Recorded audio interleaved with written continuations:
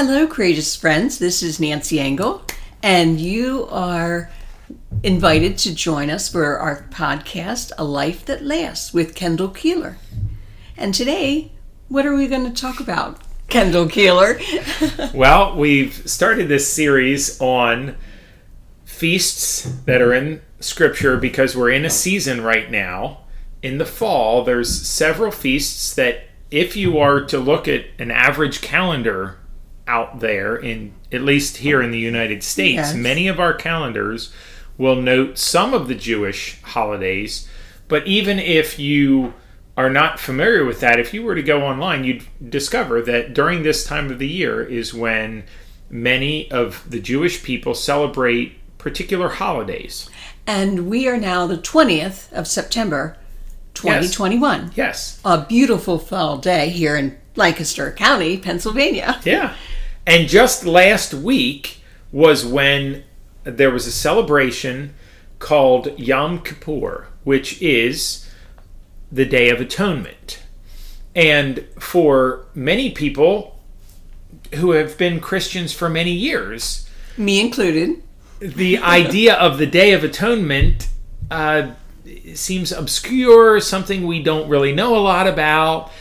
And the reality is, it's in the Old Testament. It's been there for many, many years. It is a part of the Bible. It is a significant part of the Bible. And not only that, but when Christ died, he became the atoning sacrifice, yes, for our sins. So here, yes, we're on a podcast talking about death. Mm-hmm. And the Day of Atonement is a powerful message to us about what death can do in a good way. Yes, that's very true.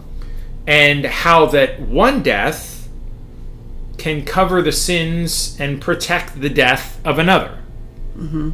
And so why don't I start by just giving a quick overview of the Day of Atonement. I'm going to be reading from a book, just a little booklet by Galen Peterson called The Handbook of Bible Festivals. And I thought this might be the easiest way to give everyone a quick introduction to the Day of Atonement. I could read from Leviticus 16. Okay. And a few other passages, but I thought I would just read how he wrote this because I feel like, especially for those who may not be familiar at all, mm-hmm, it might be a little easier to just get a quick overview, mm-hmm, and comprehension.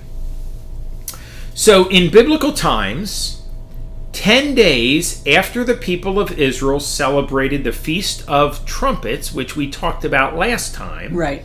So 10 days later, they were called to keep another holy day. The Hebrew name is Yom Kippur, which means the Day of Atonement.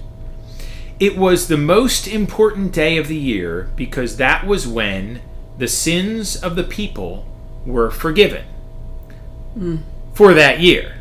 I'm adding that in, and we'll talk about that a little bit more, is that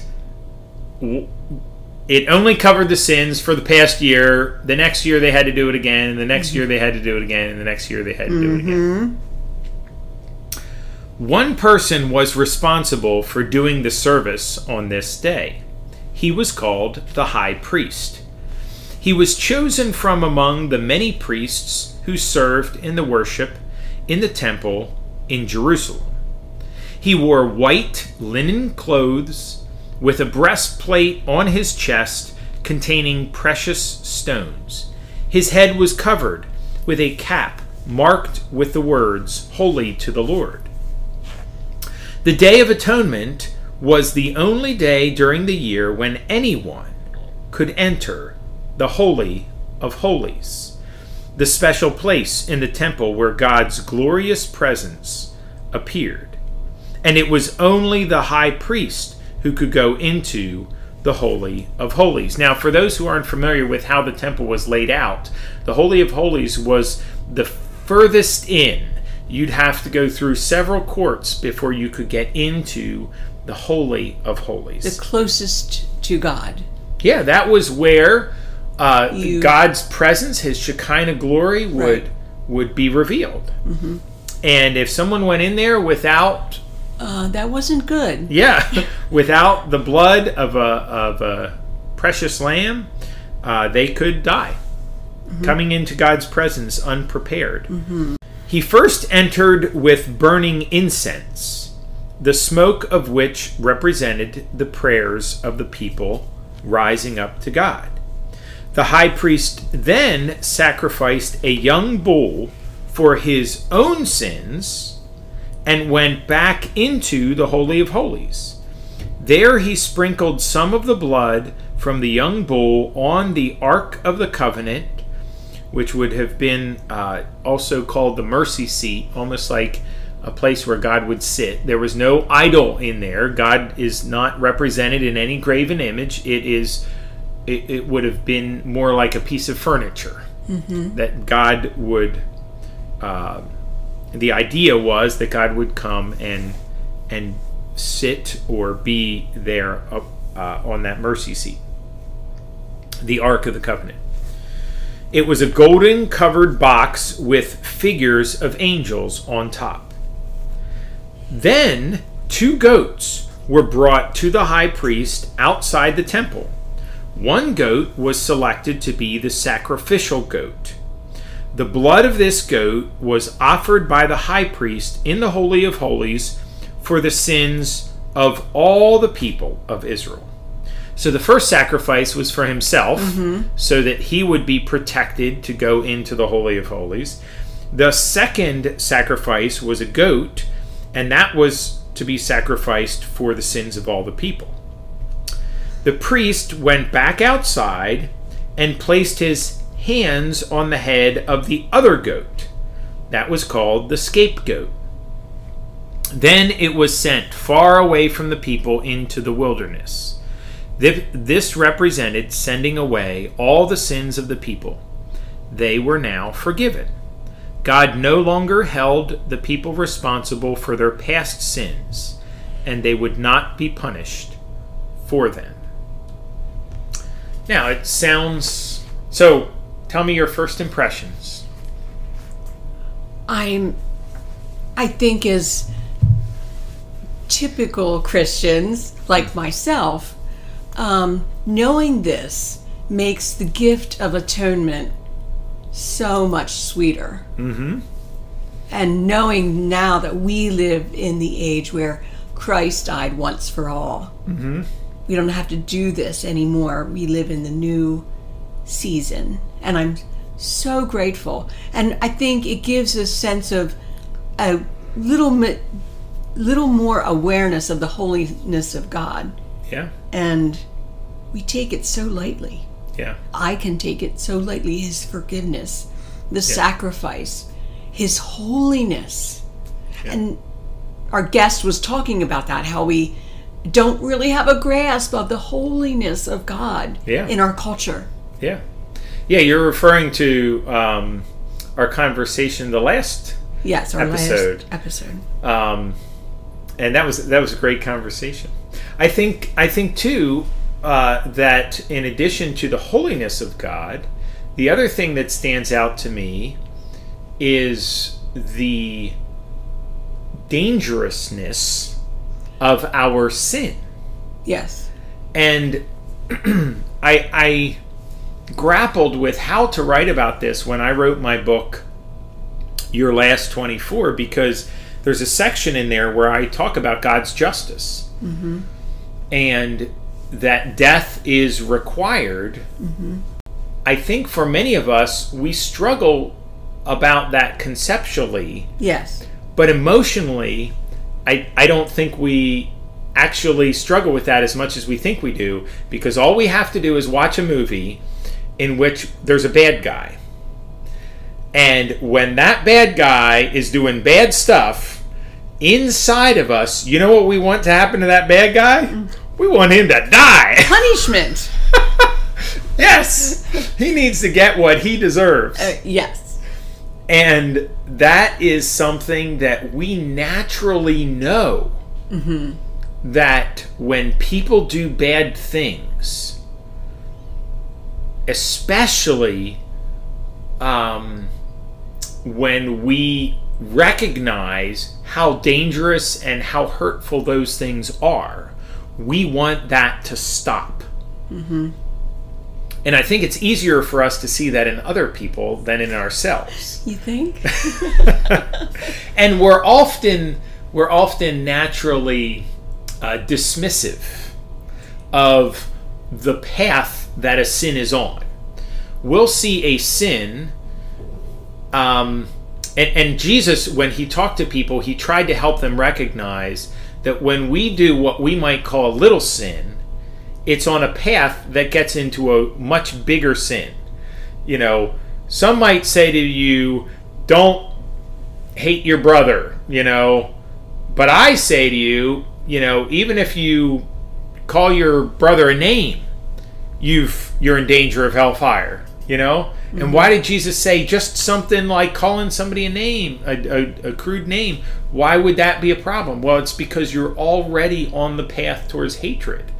And then hatred, what does that turn into? Cain and Abel, it turns into death. Mm-hmm. And when we start down a path in which we think, well, this is just a small sin, and then another small sin, and then another small sin, and it starts to snowball, and we get on a path and we don't even realize how we started on that path. There are no small sins. Exactly. But we kind of put them in categories. It's easy for us to do. The whole idea of wanting justice reminds me of just something I went through today. Mm-hmm. As a cancer patient. I was with some friends, and the one person said, you know, talking about pharmaceutical companies. Yeah. I think there is a cure for cancer, and pharmaceuticals are sitting on it. And I said, I cannot accept that. Right. Yeah. And I was stewing on that. Yeah. And yeah. I said, oh, if that is true, there is a special level of hell for someone like that. You know, because I'm thinking of all the children, you know, all the suffering associated with cancer. Yeah.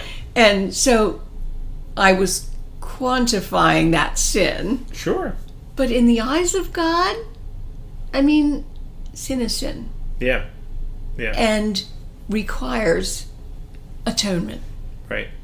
And for anybody out there that struggles with that, just think about the idea of the straw that broke the camel's back, meaning sometimes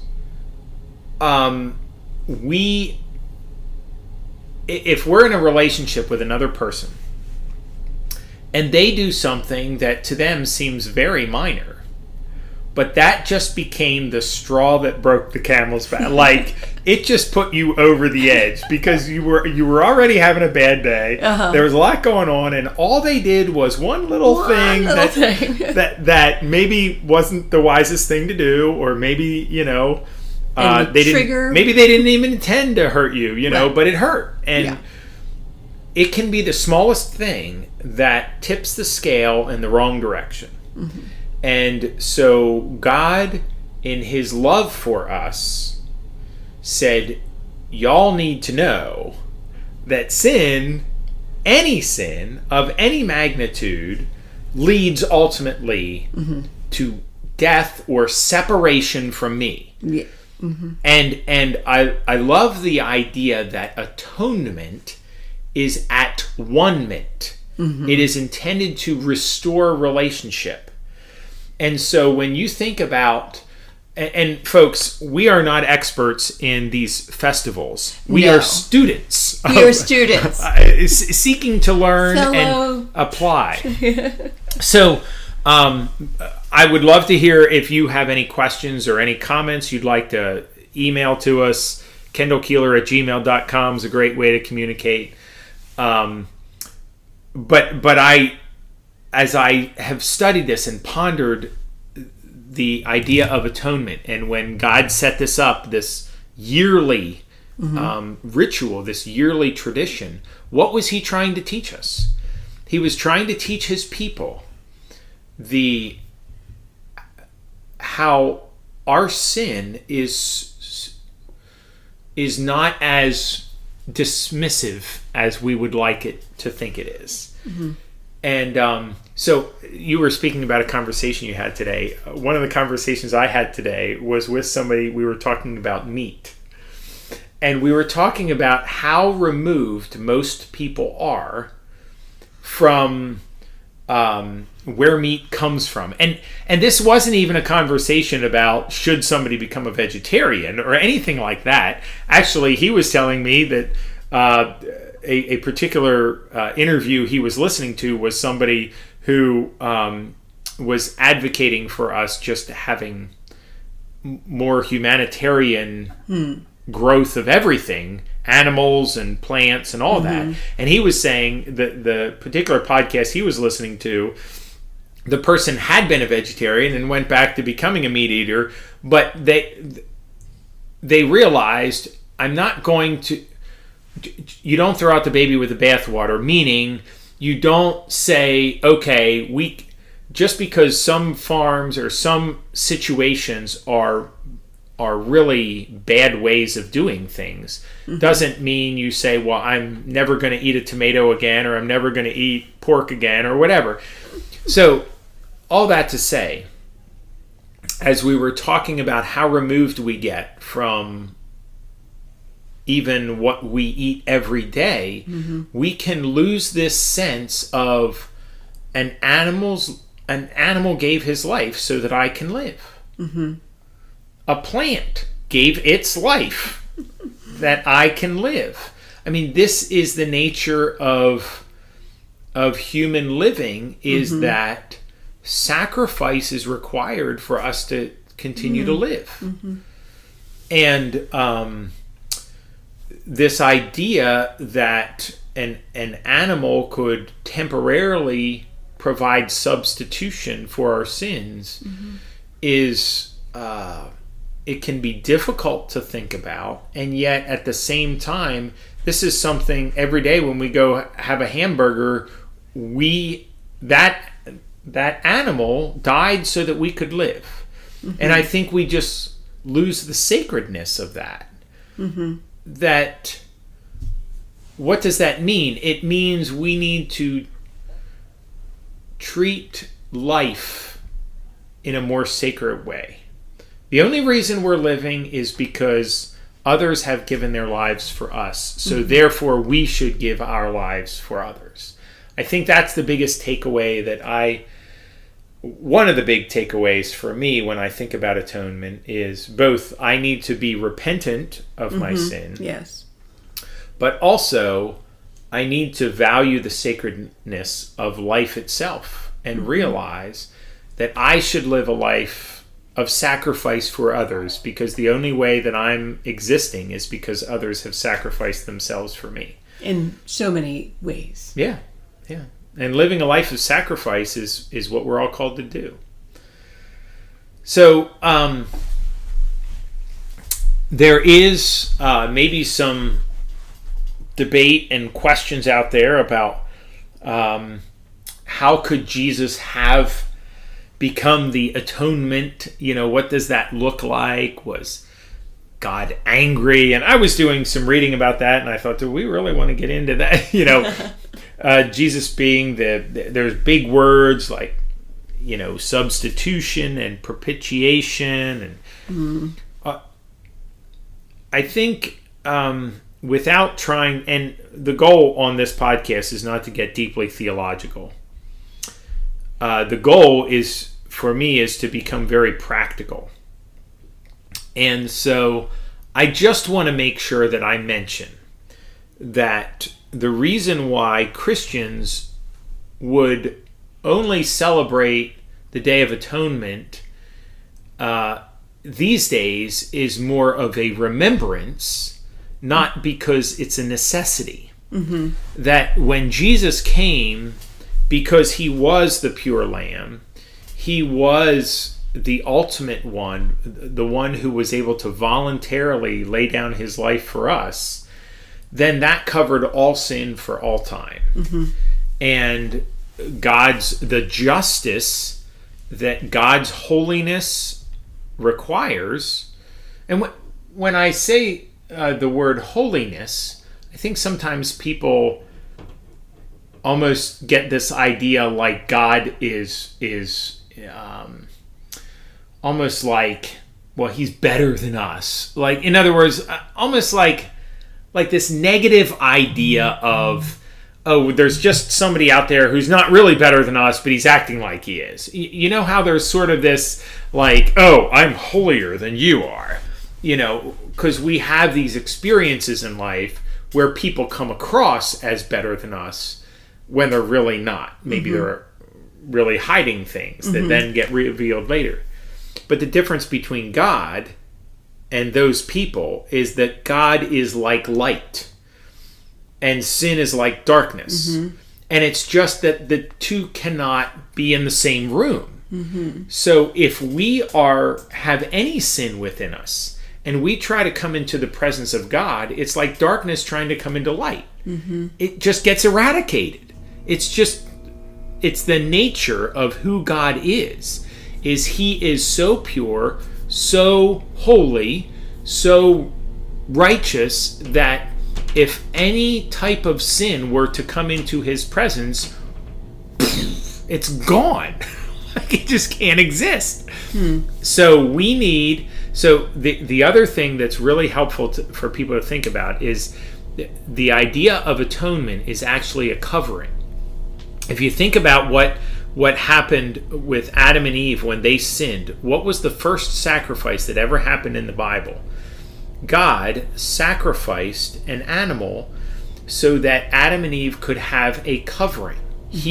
God made clothing for Adam and Eve to cover the sin and the vulnerability that they then had. Excuse me. And it became a protection for them. And that is what Jesus did for us. That his sacrifice became the covering that protects us to be able to come into God's presence. The priest... To be one with God. Yes. At one minute. Yes. The priest was protected by the sacrifice of the bull. The people were protected by the sacrifice of the goat. And when Jesus died, he became the covering for all. The ultimate sacrifice, so that we are all covered. And we can all enter into the Holy of Holies. We can all be in the presence of God, but only by putting our trust in him as that sacrificial lamb for us. Amen? Amen.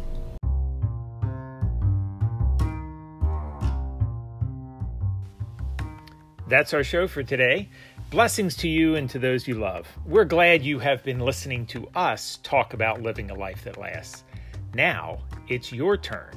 Courageously, sacrificially, live this week in such a way that your life will be a life that lasts.